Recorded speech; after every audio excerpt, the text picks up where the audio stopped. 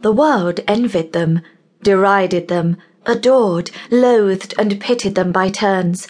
These women who were larger than life, Layla, Stephanie, Alice, Nancy and company, a small, vivid group of wild livers, free thinkers, lusters after life, sex and experience, who in the last decades of the century turned the world inside out and upside down.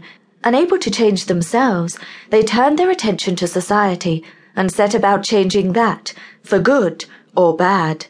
If, in achieving so much, they all but destroyed themselves, who should be surprised?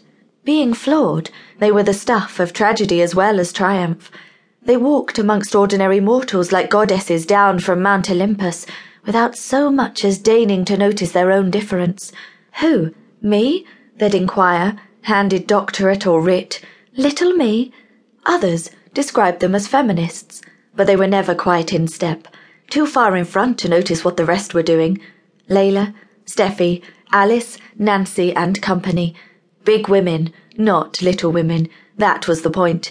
And Medusa, their creation, Medusa the Gorgon, the one who turned men's hearts to stone.